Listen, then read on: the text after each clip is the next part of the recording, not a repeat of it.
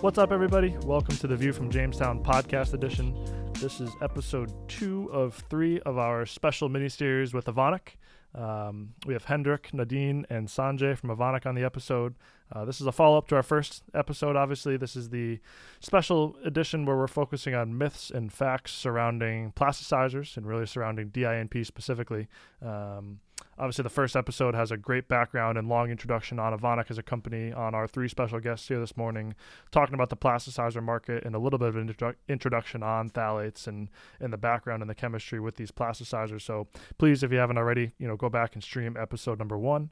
If you have streamed episode number 1, welcome. Glad you were able to make it to episode number 2, and really looking forward to this episode. This is one that I've looked forward to doing for a long time. I think there's a lot of myths and misconceptions out there, and I'm really excited to hear straight from the Evonik team on kind of correcting some of these myths that are out there. So the format of this episode will be a bit different than some of our prior ones. So we have 6 myths or thoughts about plasticizers and really targeted specifically on DINP as a plasticizer with these myths. So the way it'll sort of work, I'll obviously throw one of these myths out there. I think it'll also pop up on screen as we're talking about it in some of our post-production. So if you're watching the video version, you'll be able to see the myth that we're answering right there. But I'm going to throw it up right to the first myth here. So the first fact or myth we're going to kind of debunk and give some more factual information on is that DINP leaks or leaches or evaporates out of a final product. So I think Hendrik will throw that one to you, and let's hear more about that. Yeah, let's really start with the chemistry that's all behind of that. It is true that the plasticizer is not chemically bound to the PVC polymer matrix. So there's always the possibility that the plasticizer or the phthalates somehow evaporates from the product, that it migrates through the PVC matrix to the surface, and that their exposure might happen. As you might maybe remember from the first episode, the chemical structure of the plasticizer defines also the technical and the toxicological properties of the plasticizers. And this also is valid for the movement of the plasticizer through the polymer matrix and into the air. Especially low molecular weight plasticizers like DEHP or BBP, because of their chemical structure with the shortened chain length, they evaporate and migrate more easy than the high molecular weight phthalates like DINP or DING. Sometimes even by factor of 400, there is 400 times less movement of high molecular weight phthalates compared to the low molecular weight phthalates. So that's just a technical fact. On the other side, let's talk about what really a risk is. If you might already know, risk is defined by the combination of exposure and hazard of a product.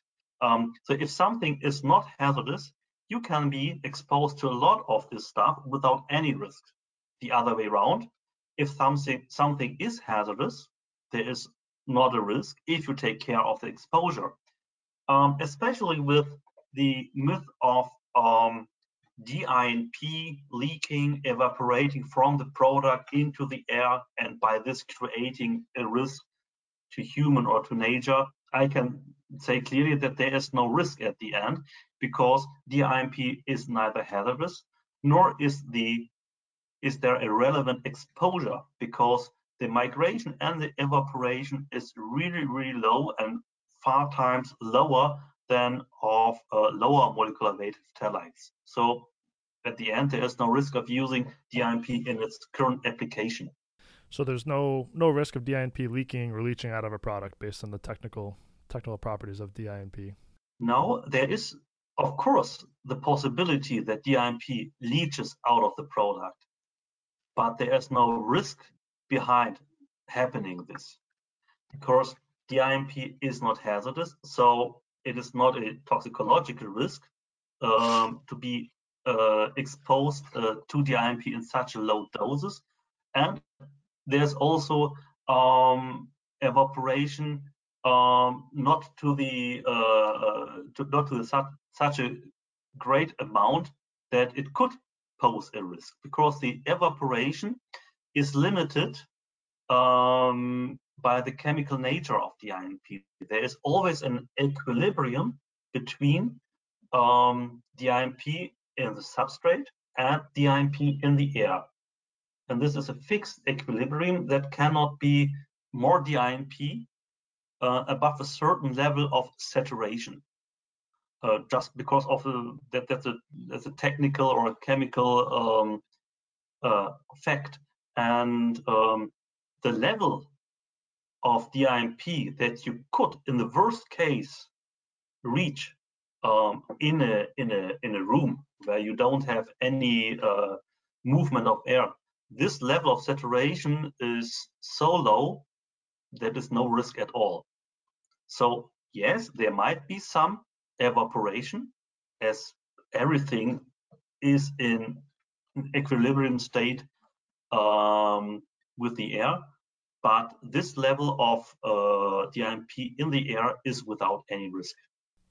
Perfect. I think a great answer to myth number one. Nadine, I believe we'll throw it to you for myth number two, and that is that DIMP accumulates in body and in nature. Yes, and as we see, myths about DIMP are diverse, and in such cases, it's good to talk about it as we do it now, and it's essential to rectify it and also consider scientific mechanisms and biological processes that are relevant. And yeah, first it should be questioned how we can be exposed to DIMP and under normal use conditions of DIMP containing products. Exposure is negligible and will be below relevant thresholds, as we heard from Hendrik in his answer before. But please let me highlight some other aspects. And concerning the accumulation in nature, it's documented and proven by testing that DIMP is readily biodegradable, meaning that breakdown of DIMP by physiological processes will take place in the environment. And in addition, DIMP is not bioaccumulative. So therefore, accumulation in nature is not a concern. And for human body accumulation, it's equivalent. And DIMP does not accumulate in human body as well. And all reliable data we have indicate, on the one hand, that exposure is low and the general population is not at risk.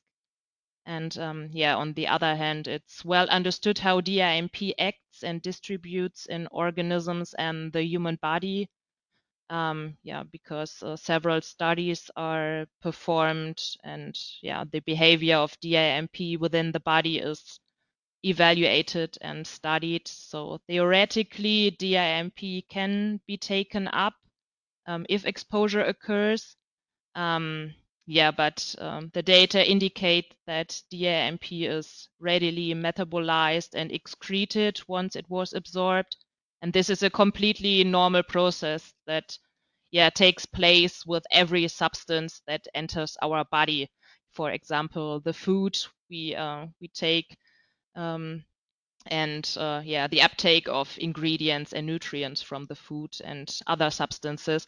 But this does not necessarily mean that the substances accumulate in the body, and it starts with the mechanism of intake and followed by the mechanism of biotransformation and metabolism, and finally the elimination from the body. And as I said, it's a completely normal biological process, and it's also the case for DIMP.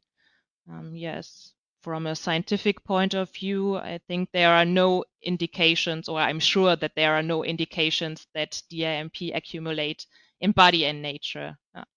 There is a huge program in the European Union to measure the amount of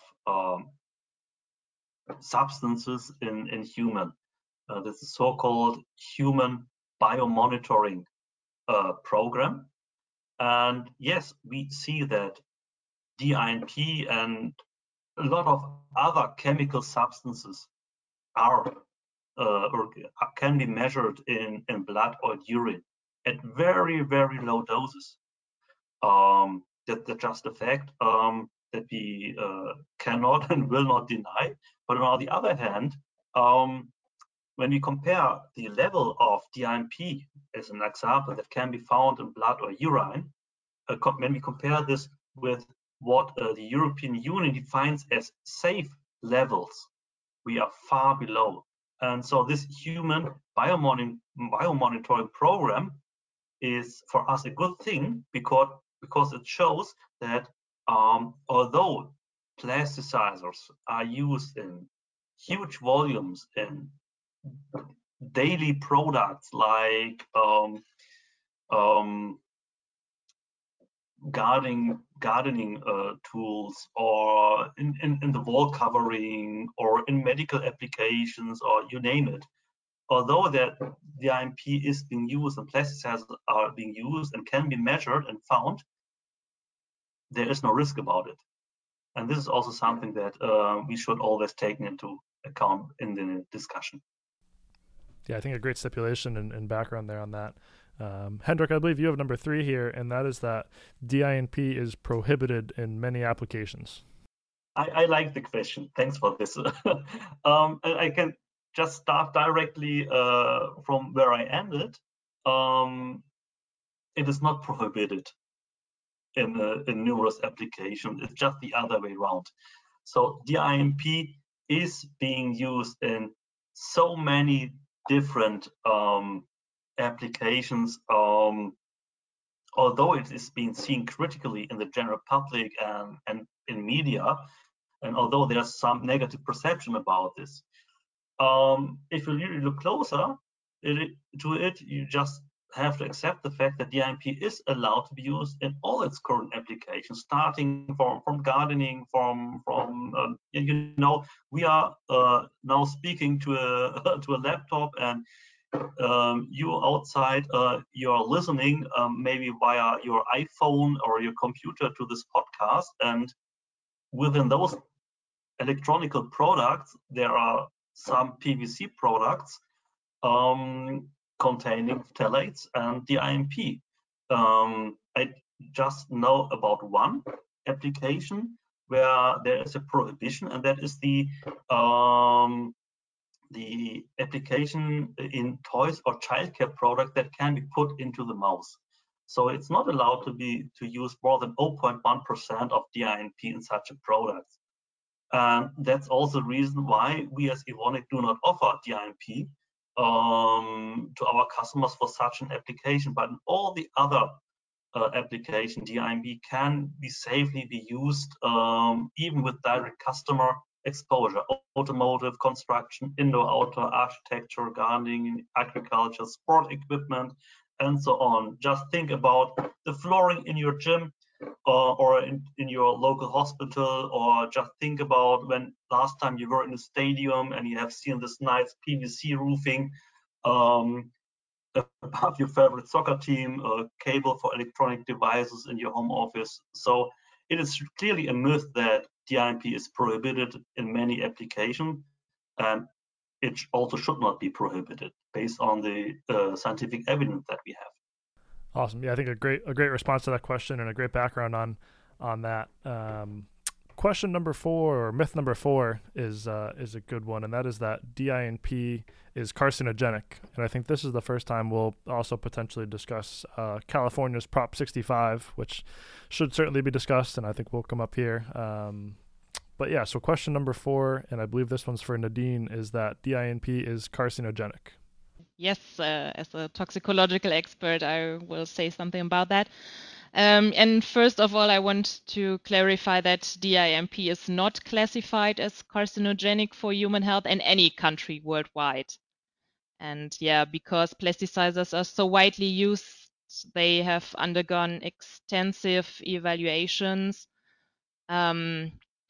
and testings have been performed. And yeah, amongst others, plasticizers are most widely researched chemical substances of all. So there's a huge amount of scientific data and also assessing the risk of DINP. And this is definitely good. We and the regulators know a lot about DINP, and the data also covers the testing for carcinogenicity endpoints in animal studies. And this is a standard approach in toxicology in general to test for several toxicological endpoints in animal studies. And again, DIMP is thoroughly studied and rated by numerous scientific panels, not to pose a risk or a hazard to human health. But however, as you mentioned, Ben, it's true that DIMP was listed under California Proposition 65 with a claim known to cause cancer in rodents.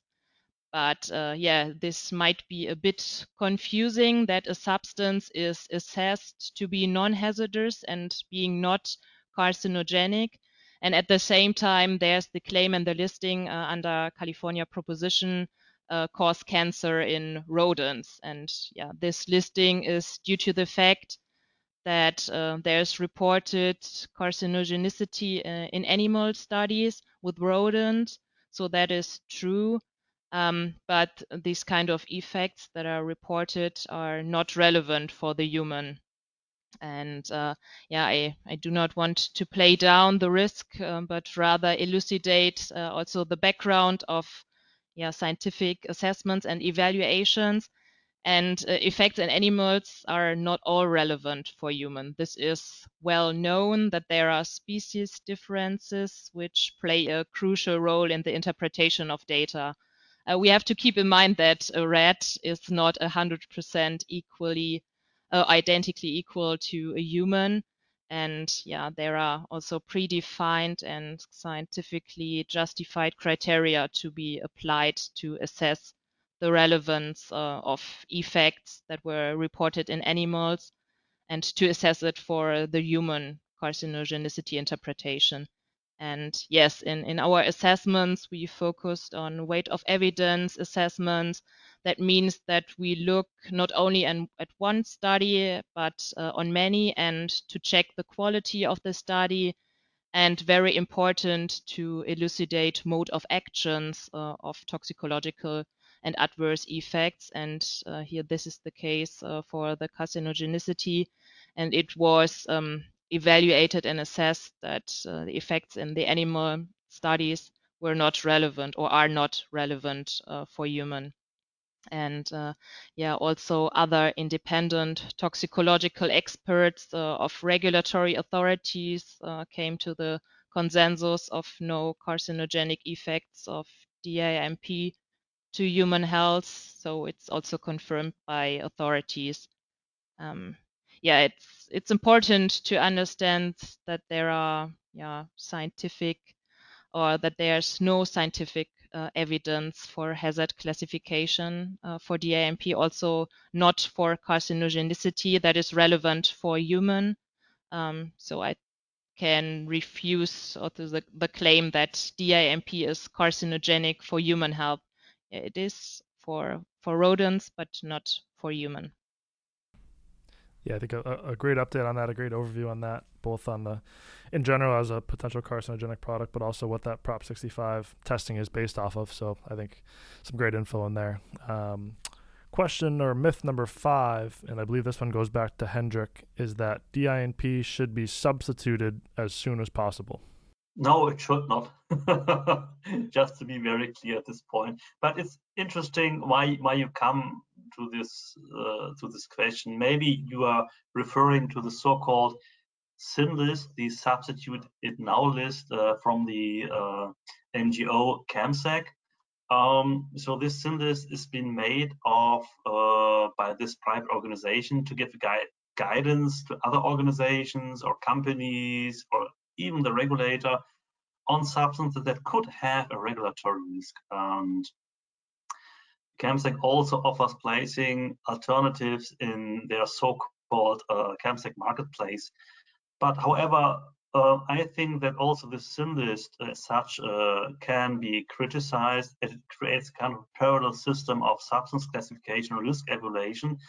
And sometimes ignoring or not taking into account all these studies and the regulatory decisions that have been made in the past.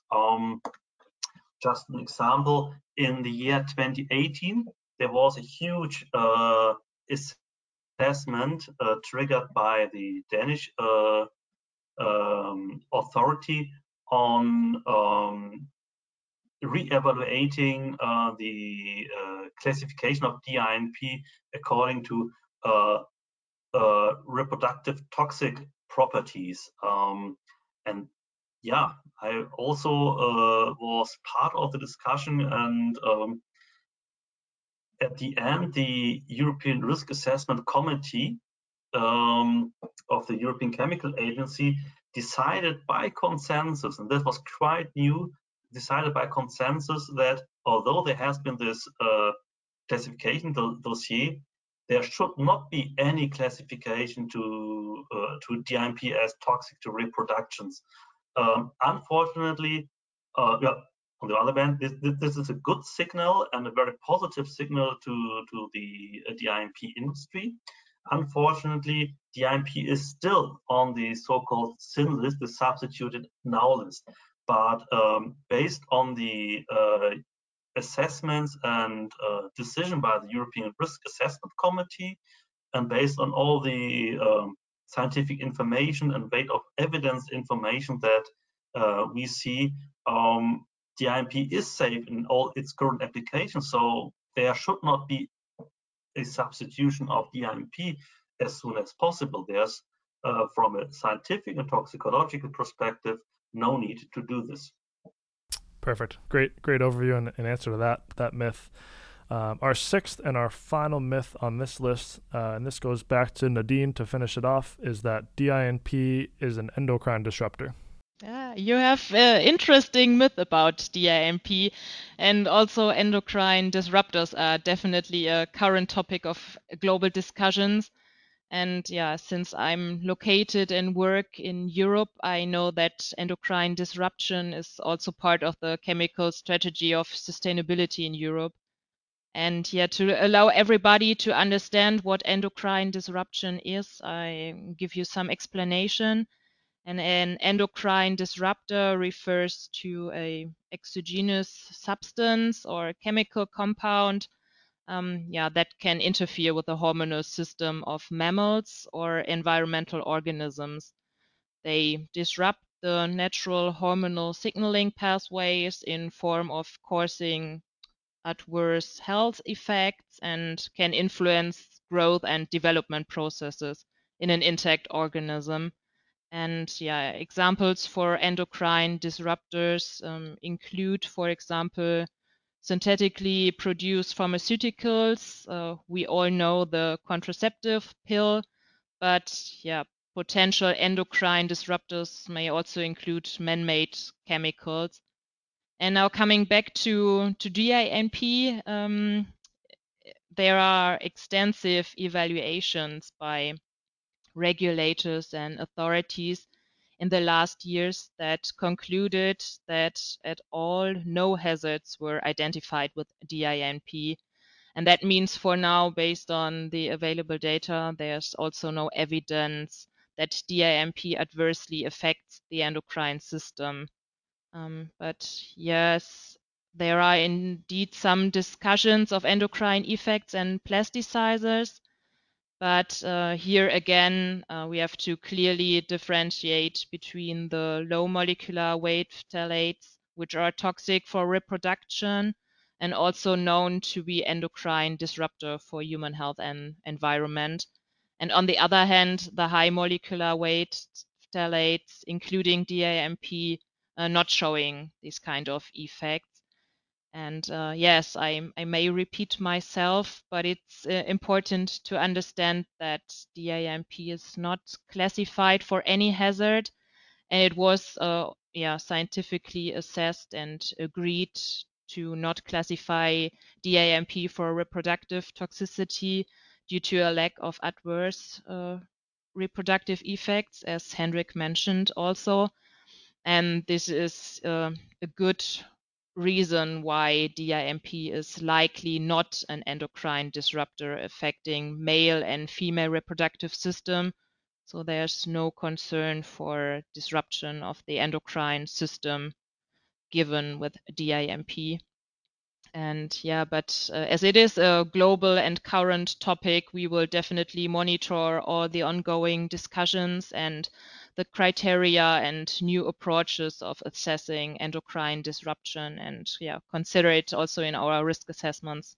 Fantastic. I think a great answer to that specific myth, and 6 great answers as well. I think we had 6 common things, common myths that are out in the industry, and I think 6 extremely strong answers to all of them, and really debunking all 6 myths. I think before we wrap up episode number 2, are there any final questions or thoughts, or general things that you wish you could tell every news outlet and agency out there on some of these myths that are floating around on DINP? How would you summarize this episode?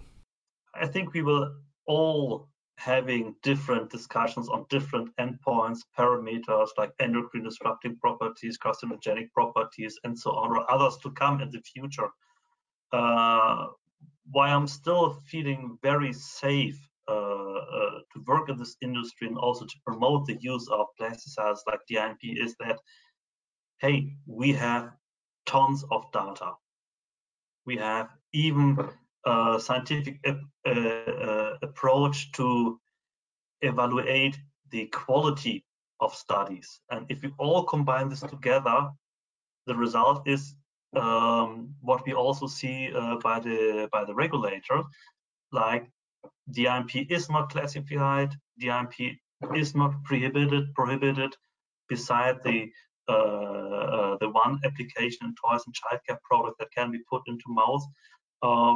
This is all based upon tons of data that we have put together, that other players have put together, and DINP have been challenged over the time so often, multiple times, and at the end, if you really look into the data, you can really be sure that there's no issue with DINP.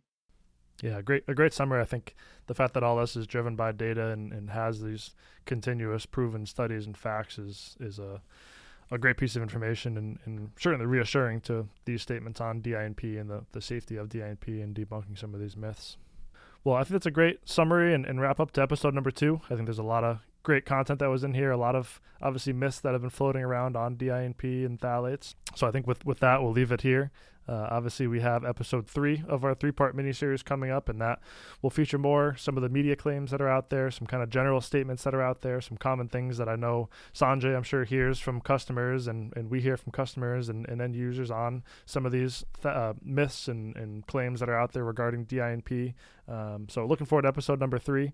Obviously, no matter where you're streaming this episode, whether you're watching us on the video version or streaming the audio version, feel free to scroll down. We'll have a link both to episode 1, if you hadn't streamed it already, as well as episode 3 that's coming up here next, as well as potentially some additional content. I'm sure there's studies and information published by Evonik that we'll be happy to share as well, so some additional data shared in the links below. So with that, Hendrik, Nadine, Sanjay, thank you for your time. Looking forward to wrapping up and going over to episode number 3. So again, if you haven't streamed episode 1, please do that. Otherwise, we look forward to catching you in episode number 3.